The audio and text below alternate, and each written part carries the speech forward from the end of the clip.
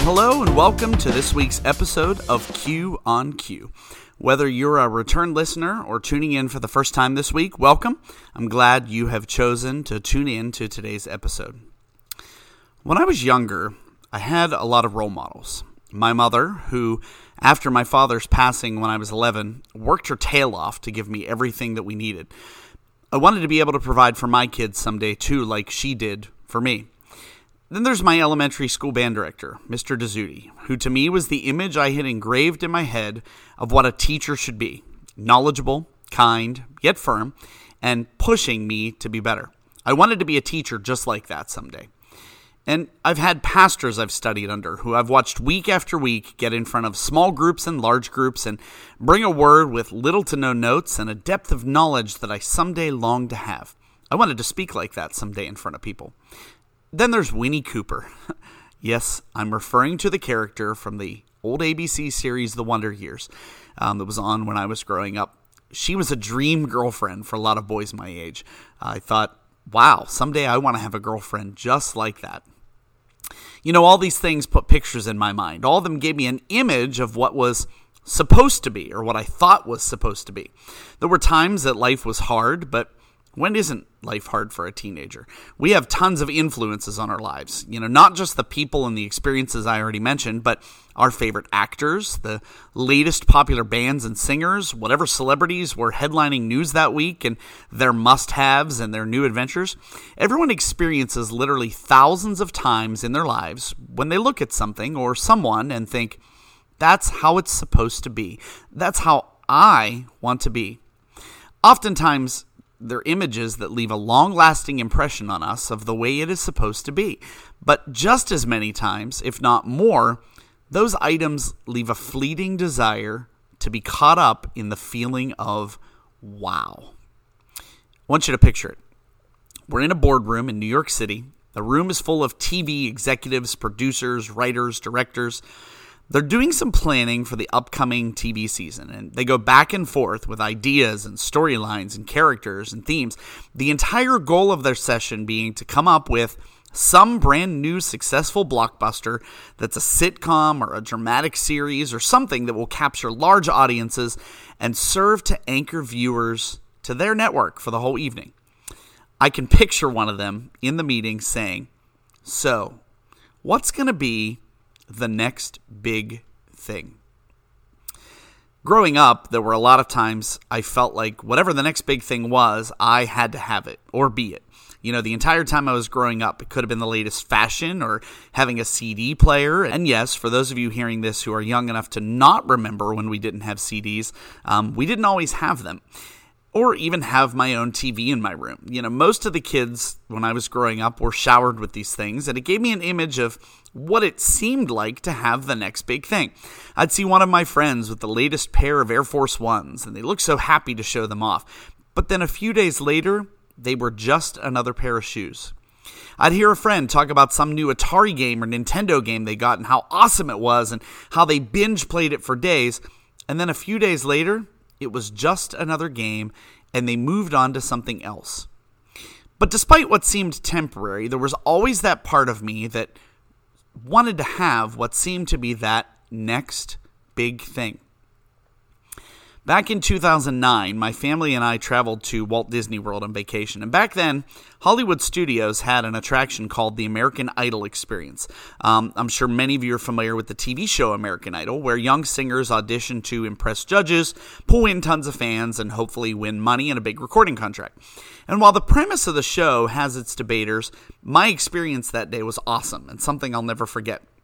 Once I got past the audition, I was given a slot to sing in a show against two other people, and the process to prepare was very detailed. You got time with a vocal coach, time in makeup, pampered with treats and snacks, and when it was my turn to sing, I stepped out on stage. I'm pretty sure there were a couple hundred people in the audience, maybe more. I think the venue held over 1,000, and I heard my name called, and I stepped out onto the stage to sing. You know, a lot of the actual performance is kind of a blur other than the pictures I remember looking at, but this is what I do remember. The sight of the bright lights, the sound of the thunderous applause, the huge backing track and vocalists performing with me, and I thought to myself, is this what it's like to be a star?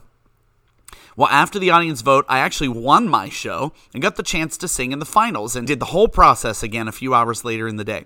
And I didn't win the finals show, but I remember coming out of the venue and a little girl running up to me and asking for my autograph. Here I was, a guy from a town nobody had heard of, 1,000 miles away, bending down to give a starstruck kid my name on a piece of paper. She was so excited, and I was excited to give it to her. And I remember somebody else at the show coming out and turning out to be from a town not far from ours, and they said, "We sure hope we get to hear you sing again." So was this what stardom felt like? Could this 15 minutes of fame become something more? Could I do this on The Real Show and go on to become a mega star? Could I be the next big thing? I'll be honest and say those thoughts floated in my head for a little bit that day. What made wanting to be the next big thing so appealing? Why is it something we always seem to want, something we'll seem to do whatever it takes to get? Is it popularity? Is it grace in the public eye? Is it thinking that having the next big thing makes us somehow better or more important? Well, fast forward to today. I need to be honest with you in saying that I've had those thoughts and feelings sometimes in coming up with ideas for this podcast. I started because of a divine push that I put off for too long, and my first episode came very clearly and very quickly. And at first, I started to plan weeks and weeks ahead. As soon as ideas would come and scriptures would come and book titles and sermon ideas, but a few weeks in, I got stuck. I had all my notes ready to go, and I had just recorded the whole episode and was about to publish it, and the entire day I felt unsettled.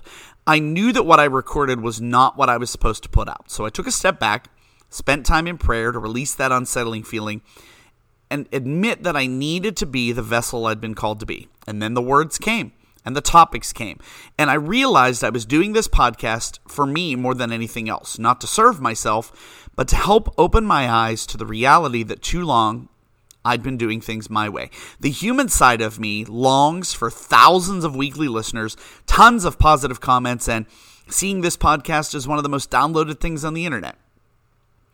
It would be super easy to sit back and say, well, it's not getting listened to a whole lot yet.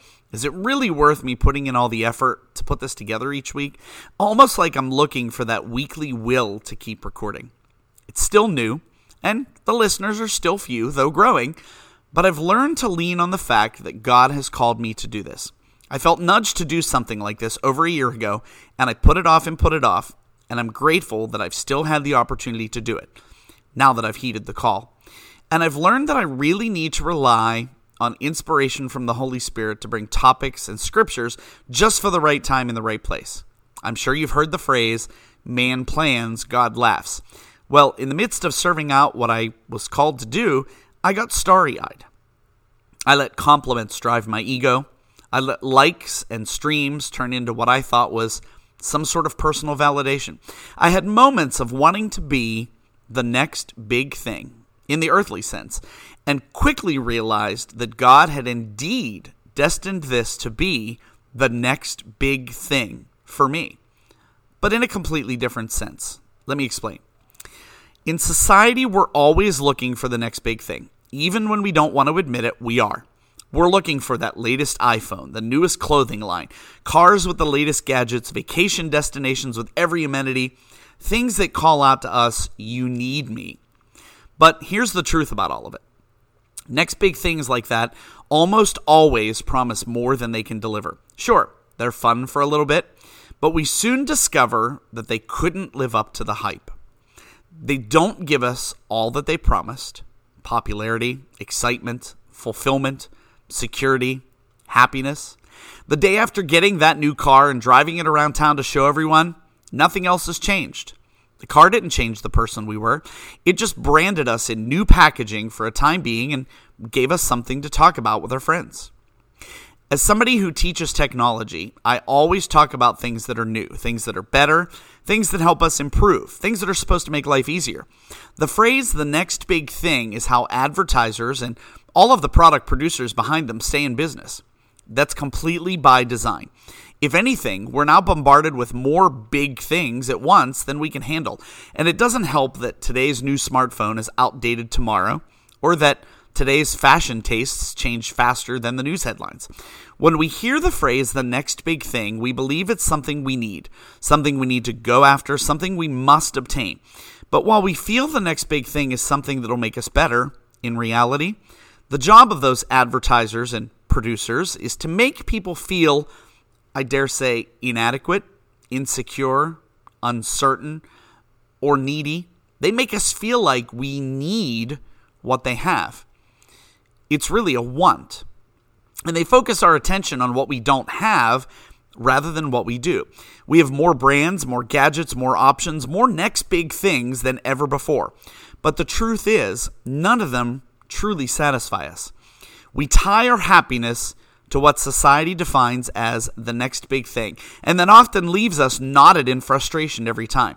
We're always chasing something that seems to slip through our fingers, leave us elated for just moments, and then we continue to long something else and still be disappointed and needing. So when society continually tells us that the next big thing is going to fix all our problems, solve all our issues, and give us everything we need, how are we supposed to respond? Well, first, I'm not here to get into a political, financial, or business discussion or argument with you. Everybody's entitled to their opinion, and I'm not about to debate it with you. But I want to share a little about my experiences and perspective on some of these next big things in my life, in the hopes that they can help you shape your definition on it. When we look at how the world has defined the term the next big thing, we most often think of a physical item, something we can acquire or a person, and we try to quantify or give value and measure to what we define as big. What we often overlook is that God has promised us, and it's documented all through the scriptures, by the way, that the next big thing is always readily available to us. And to be very honest, the next big thing usually comes out of ordinary circumstances and ordinary people that God turns into extraordinary experiences and gifted leaders and teachers. It really all centers around trust and having faith, the kind of faith that God has put you in a place for a purpose, and when He calls you into something or calls you somewhere or gives you a new direction, that you're obedient to it. We all have a calling in our life. We're all called to give and serve in our calling and use the gifts and talents that have been bestowed upon us. A lot of times in the human sense, we don't truly comprehend or allow ourselves to grasp the full development of how God may shape a situation or a place or a circumstance. Let's say God calls you to serve in a very public leadership role. Or, like in my case, you feel He's preparing you to have a podcast to reach people all over the world. Well, reaching that result isn't immediate for everyone. On our own, we often expect that if God is taking us there, He's taking us there directly and sometimes quickly. And sometimes that does happen. But how many times are there other steps along the path? Other positions, other places we must go, other things that we must be obedient in doing before we ultimately reach where we're being taken. And listen when I say I'm not referring to an end result here. There have been times when there's been growth, times where there's been decline, times of joy, times of heartache. During the good, we don't seem to question what God has called us to do. But when things get rough, we wonder if we should bother staying put in the hard places. Through it all, when we follow the path God has laid before us, He gives us everything we need. And sometimes they seem to be ordinary parts of life, and we take them for granted. But they are ordained well in advance. What we shouldn't do is allow what seems like stardom or what's momentary success or popularity to cloud our true vision. In John 10:10, it says this in the Amplified Version. The thief comes only in order to steal and kill and destroy. I came that they may have and enjoy life and have it in abundance to the full till it overflows. Sometimes I think the things our society identifies as the next big thing will savor and cherish fame and position. And that makes it seem like material wealth is what's most important. But in that scripture, Jesus wasn't making an empty promise. And He wasn't just referring to the rewards we would get in heaven someday. When we trust Him for our needs, He offers us more of an abundance than we could ever need right now. We need to know and trust and understand that we can rely on Him regardless of the circumstances, the emotions we're feeling, the environment we're in, or the people we're around. With God, there's always more. And unlike what our society identifies as the next big thing, The fulfillment in knowing God, and when we step out in our faith, it never disappoints. It may not be what we expect, but from my experiences, I found that what God has in store for me and for all of us is always better than anything we can strive to be or attain on our own. Every time we encounter something new in God's plan for us, some new position or new opportunity or some season of elevation, do we assume that this is the big thing we've been waiting for? Or do we lean into what God has given us, follow His guidance, and take that next leap of faith towards something we could never have dreamed or accomplished on our own? Proverbs 3:5-6 says this, and this is the English Standard Version. Trust in the Lord with all your heart, and do not lean on your own understanding. In all your ways acknowledge Him, and He will make straight your paths. So how do we know what more God has in store for us? How do we grow closer to Him and make sure we're following the path He has for us? How do we know when the next big thing is directly in front of us?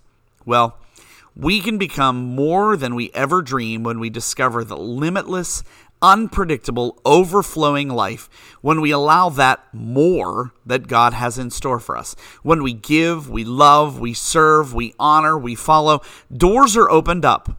Paths are made straight, lives are transformed, miracles, signs, wonders take place. It's not about accumulating stuff. It's about recognizing the absence of joy, peace, and satisfaction when we rely on that stuff rather than God's richest blessings for us.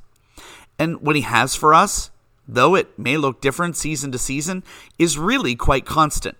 We're reminded of this in Hebrews 13:8. This is the NIV version. It says, Jesus Christ is the same yesterday and today and forever. And most certainly, the next big thing will never appear in the way, the format, or even very likely the environment we expect it to. We might go through 100 steps to get where God has called us, and those 100 steps were all part of His plan. But too often, we want to shrug them off or deny that it's part of the process, sort of like getting that free pass to move around the game board instead of having to wait until we take enough turns to get there. When we face obstacles, we're able to grow and learn. And at times, we feel like we're swimming upstream while others just cut through with a powerboat. But as we swim, we grow stronger. And as we make our way upstream, we discover the larger, calmer waters ahead of us. And I'm not saying there won't be rough seas again, but all that hard work, dedication, and trusting in the process leads us to that larger body of water, the next big thing. Our obedience in small things prepares us for what lies ahead. It started back when I gave my life to Christ at 17. I agreed to allow Him in my life and agreed to follow whatever He called me to do. No, my circumstances didn't change overnight. I was a high school kid with the same friends and a lot of the same thoughts. And, there hasn't been times I haven't strayed away and repented and returned to the path He's called me to. But even though the circumstances didn't seem to change right away, there was one big thing that did, and that's what really mattered. I realized God forgave all my sins, wanted to have a personal relationship with me, and had a special purpose for my life. In the past 27 years since I gave my life to Christ, God has taken me through many seasons, many events, many opportunities that still boggle my mind. And I know that what He has in store for me in the future, if I'll let it, will always be the next big thing. His path for us doesn't reach a dead end. It doesn't even reach an end point. He always has more for me. And just like the societal phenomenon of the next big thing, God always has more in store for us. But there's one big difference. With the world's definition, we often settle for emptiness after chasing something that truly can never satisfy us. But we have the opportunity to experience the fullness of God in every area of our life when we allow Him to lead us into the next big thing He has in store for us. Well, that's our show for this week. Thank you for tuning in. Thank you for supporting this adventure and for listening along. Next week is the week before Easter, and we'll be taking a look at the event that changed history. I really do appreciate you taking time to tune in. Thank you again for listening, and we'll see you back here next time when we'll have more for you on Q.